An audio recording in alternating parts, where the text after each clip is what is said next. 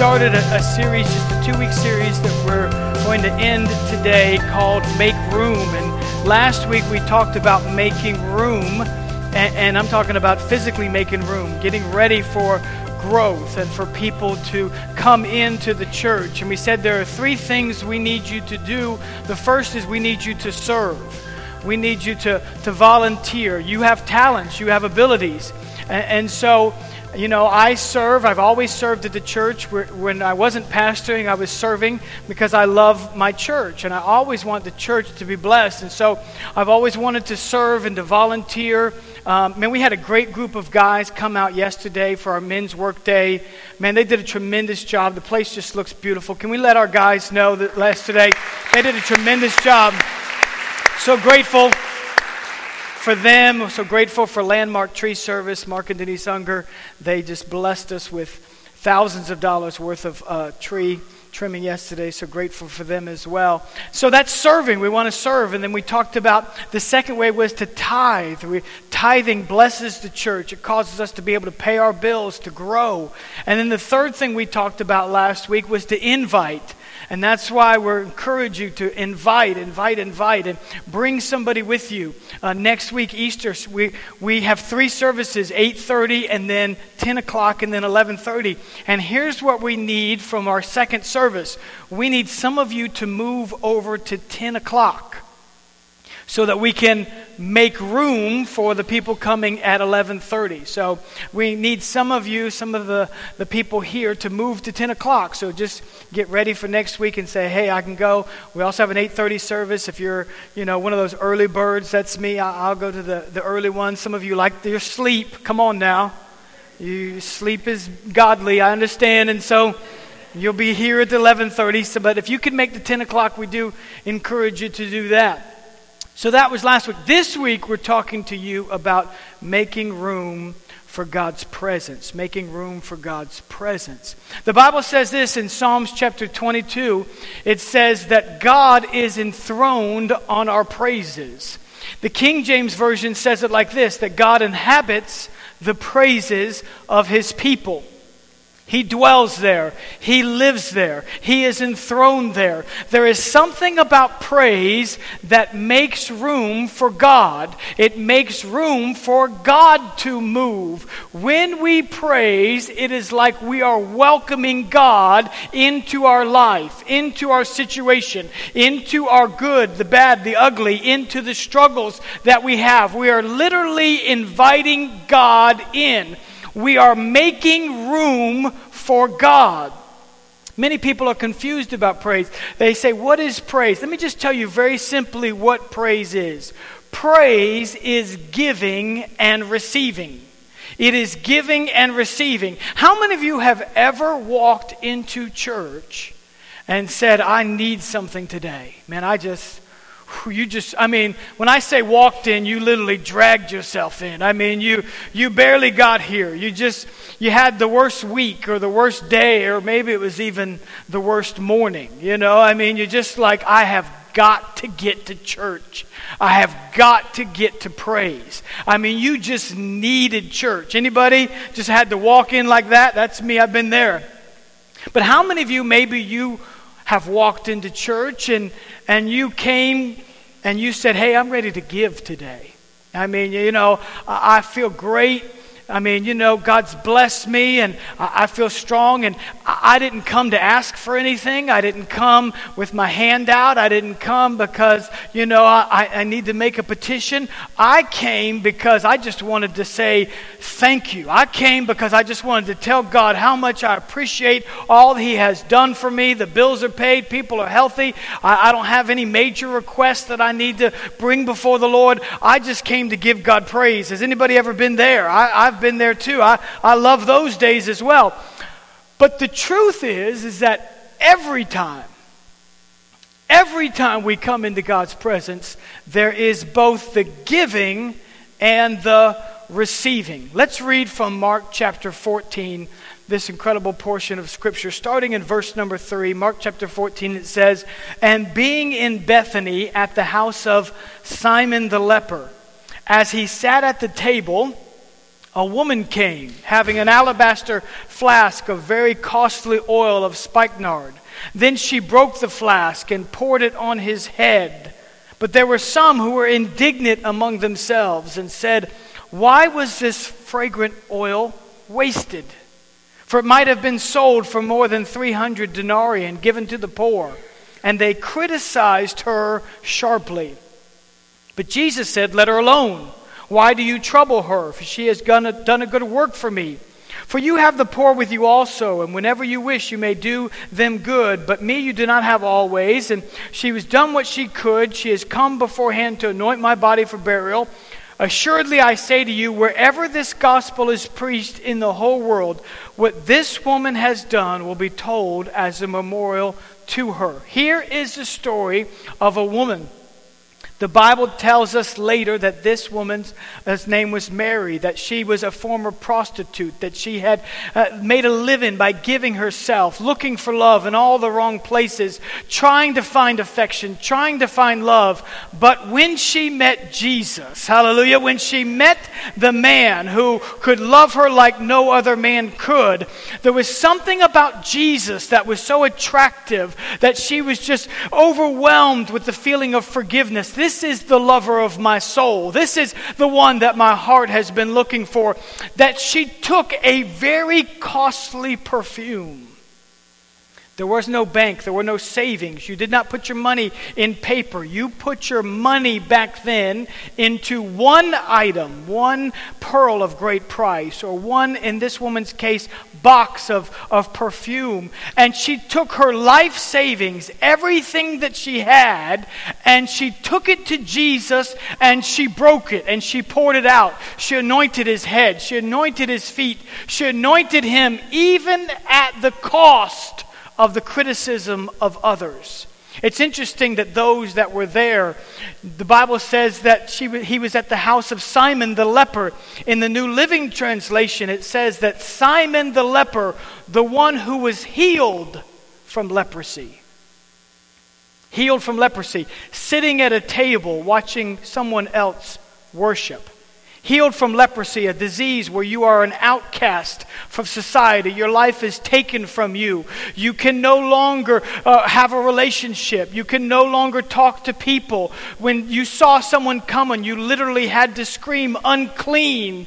You could not make a living of any kind. Everything taken from you. Jesus healed Simon, yet he just sat there. Another portion of Scripture would tell us that Lazarus, who was raised from the dead, was also at this house, and he sat at the table. His life taken from him, his life canceled, dead, buried in a grave for 3 days, a stone placed over all of his dreams, all of his hopes, canceled. Yet Jesus came, raised Lazarus from the dead, gave him everything back to him, yet he sat there. While this woman just said, I can't sit on my praise. I've got to do something. There has to be a giving. I have to be willing to give him whatever it costs me. And for her, it cost her everything. Everything that she owned, she brought to God. That is praise. That is praise. Let me give you 3 things today that praise is. Praise will cost you. This is what praise is. Praise, first of all, will cost you your heart. This is what you have to give. We give him our heart. The Bible says that in the book of Isaiah that God actually said to the children of Israel, "You come to me with your lips, but it's your heart I want. Your heart's far from me. What I really want is your heart." Jesus repeated this in Matthew chapter 15 when he told people they were hypocrites. He said, "You're coming with just lip service. You don't come in just giving God any old lip service. You're not just coming in and singing words on a screen. You're not just coming in and thinking about what you're going to do this afternoon or what's going to happen this week, but yet you're still mouthing words. You come in, you put your whole heart into this thing. You invest it. You say, "God, I'm here. I'm all here. I'm all in. I've come to give you praise. My heart is in this thing." Amen? We have a 5-year-old son, and man, I tell you what, I tell people, I said, listen, if you want to babysit for us, I'm just warning you. If he can break it, climb it, eat it, destroy it, he'll do it. He's all boy, but he has the most tender, loving heart. And this week, I'm just sitting there, just minding my own business. I didn't ask him anything. I didn't promise anything. And he just calls out from another room, I love you, Dad. Wanting nothing in return. Just wants to give his affection. And I thought to myself, and that we've won this kid's heart. His heart is ours. That he loves us, and he just gets overwhelmed sometimes because his heart is invested. That's what God wants from us. He wants our heart. He wants us to say, hey, God, we give you our heart. The second thing is your voice. He not only wants your heart, he wants your voice. You say, my voice? Your voice. I understand you may sing in the key of E flat, flat, flat, flat. But the Bible doesn't say you make a beautiful sound to God. It says you make a joyful sound. Amen? And what's joyful to you may not be joyful to me. People around me may not think it's very joyful, but guess what? Hey, it's all me. I'm bringing God my voice. There's something about my voice. My voice is unique. There is no other voice like my voice. David said this, my voice will you hear in the morning. God, I'm bringing you my voice. See, religion will tell you to be very quiet, to be still. I've been able to go to Europe and visit some of the cathedrals and walked into Notre Dame, and there's a big sign there saying, please be quiet, be reverent. And I thought that's the exact opposite of what I want our church to be like. I don't want a sign saying be quiet.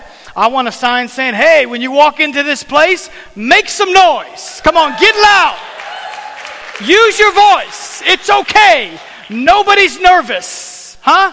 Wait till you get to heaven. You think it's loud in here? Oh, wait till you get to heaven. It's going to be a Puerto Rican party when you get there. Come on, have you ever been to a Puerto Rican party? I've been to many of them. I'm telling you, it's loud, loud, loud, loud.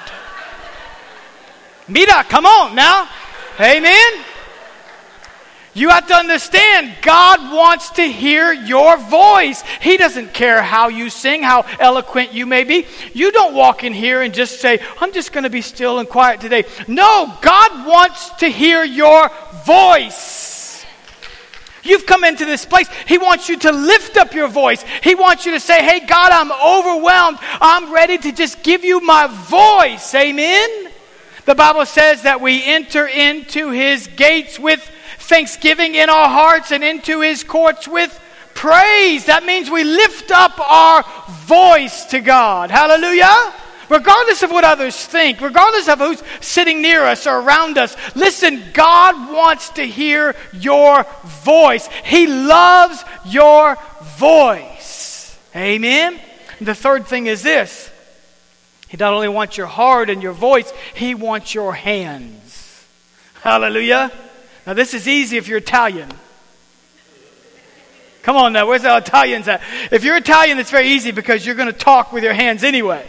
You can't talk if your hands are tied. You go mute. But if you got your hands, you're good. And so I talk a lot with my hands, and it's easy that if you come, you understand that God wants your hands. Your hands are a part of you.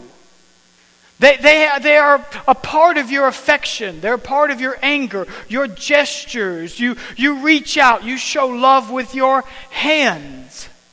I remember very clearly, very vividly, the first time I ever held my wife's hands. We had been dating for 8 months. I said 8 months, y'all. That's for all you teenagers. I said 8 months. And I had been thinking to myself, how can I hold her hand? Like this, I just can't grab it. You know, you have to ask. So I thought, I got to wait for the perfect time when I could ask to hold her hand.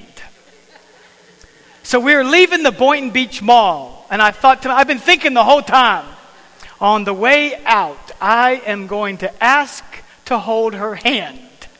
This is going to be great. So we're leaving the Boynton Beach Mall, and we're walking to our car, and I turn to her and I say, would you mind if I hold your hand? I didn't know how else to say it. What else are you supposed to say? Nobody taught me this, huh? Smooth operator. And so she looked at me and she said, I'll have to think about that one. No, she didn't. She said, sure. So I reached out. You know when you intertwine, that's love. You know what I'm saying? We even intertwined fingers. I mean, that is when you know you're dating. And so we got the intertwined fingers and we're walking hand in hand. It is a sign of affection. It's a part of me. Now I still often reach out my hand to show her my affection. She doesn't always love it, but I still do it. We'll just move right along. But it's a part of us. Listen, God wants your hands. Do you hear me now? He wants you to reach out your hands to Him.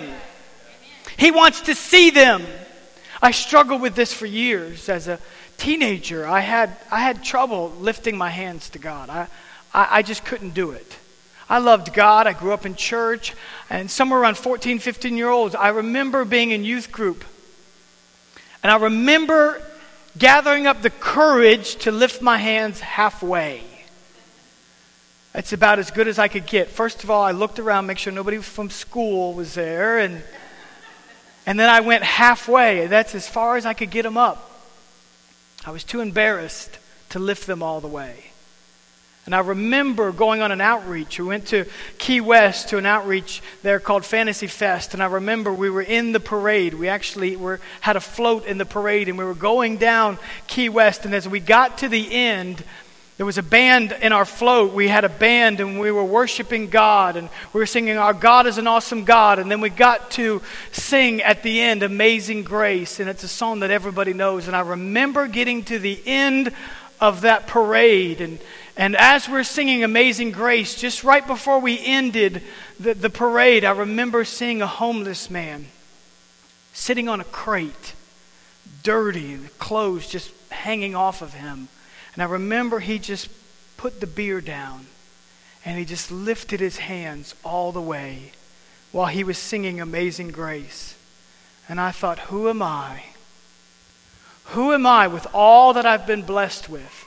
Who am I that grew up in a beautiful home where there was love? Who am I that had so much to ever lift my hands halfway to God because I was too embarrassed to go all the way?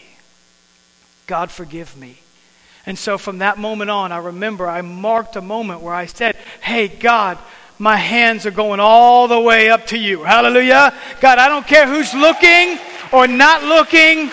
God, I'm not ashamed of you. I'm not ashamed. I'm blessed. And so here, God, you have my hands. You have my affection. Amen. I give you all that I have.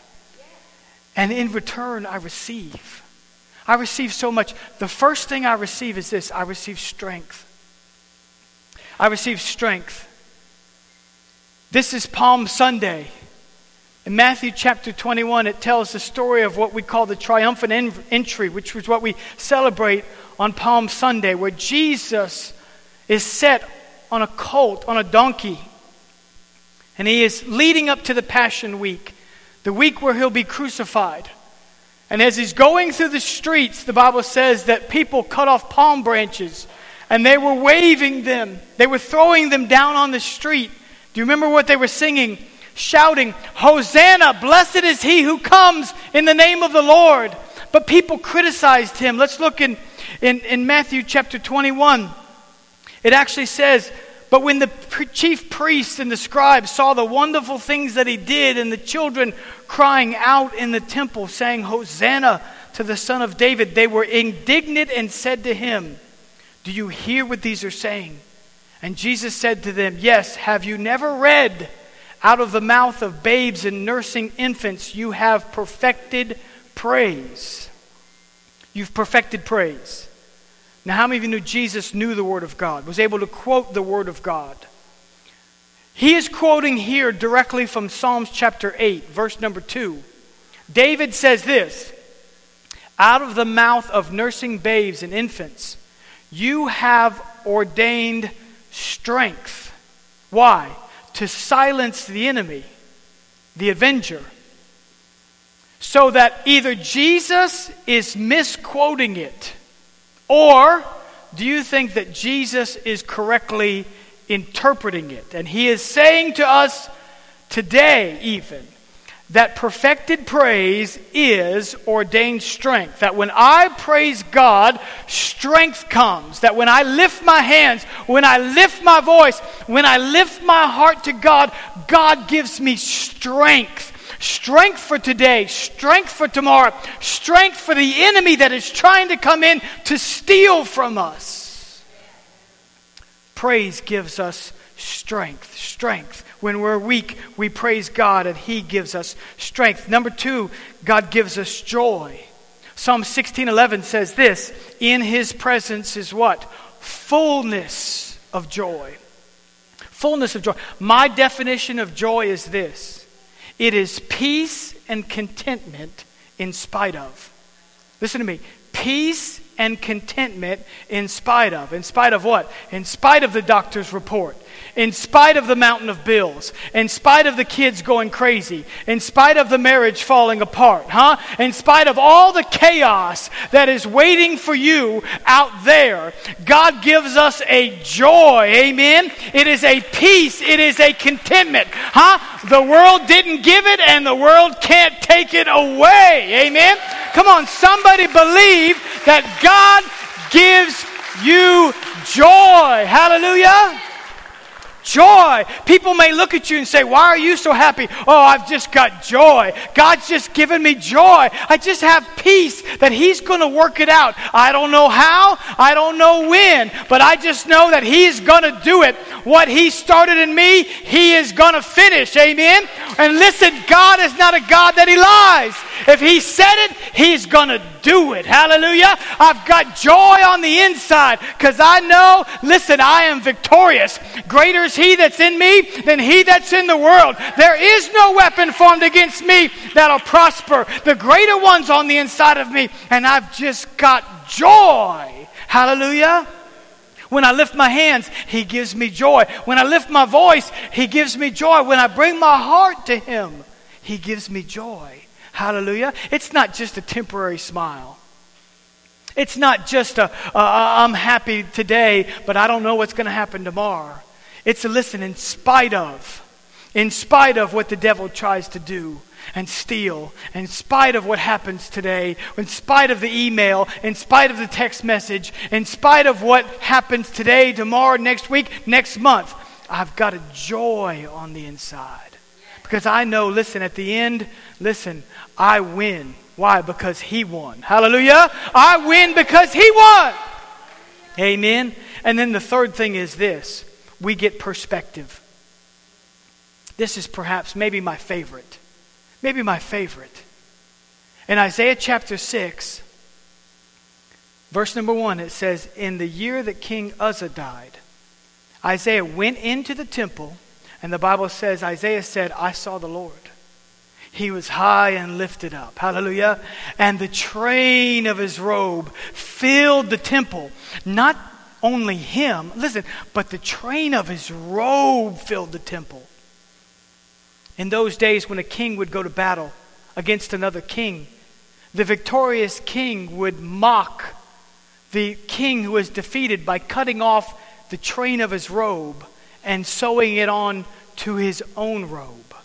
So that when a king had a long train, that means that he had won a lot of victories. So when Isaiah said that the train of his robe fills the temple, that means God is a king who has defeated every other king. That means that he is victorious over every enemy. That means that his train is so long. Why? Because he's never been defeated, never will be defeated. Listen, I get a new perspective. That king is my king. Hallelujah. And listen, he is victorious, which means I'm victorious. Hallelujah. He's bigger than my problems. Listen, my God's bigger than any other God there is. He's bigger than what's waiting out there. He's bigger than the walls that you're facing. He's bigger than your limitations. He's bigger than anything the enemy would try to come at you with. Listen, God is bigger, and when I give him praise, I gain a new perspective. Because sometimes I walk into church and I think, man, I tell you what, I'm facing it. Problems all around. I mean, I just don't know. But then let me tell you, when we get to praising God, I start to go, that's right. I just get reminded God is bigger, and he is able to cause me to be victorious in every circumstance. And so I just gain a fresh perspective when I come in and I just say, hey, this is why I'm here. I've come to get God praise. And listen, I'm going to give him my heart. I'm going to give him my voice. I'm going to give him my hands. And in return, I'm getting strength and joy. But I'm also getting a fresh perspective. He's a great, big God. Hallelujah. He is a big God. That's the God that I serve. Listen, that's why we give him praise.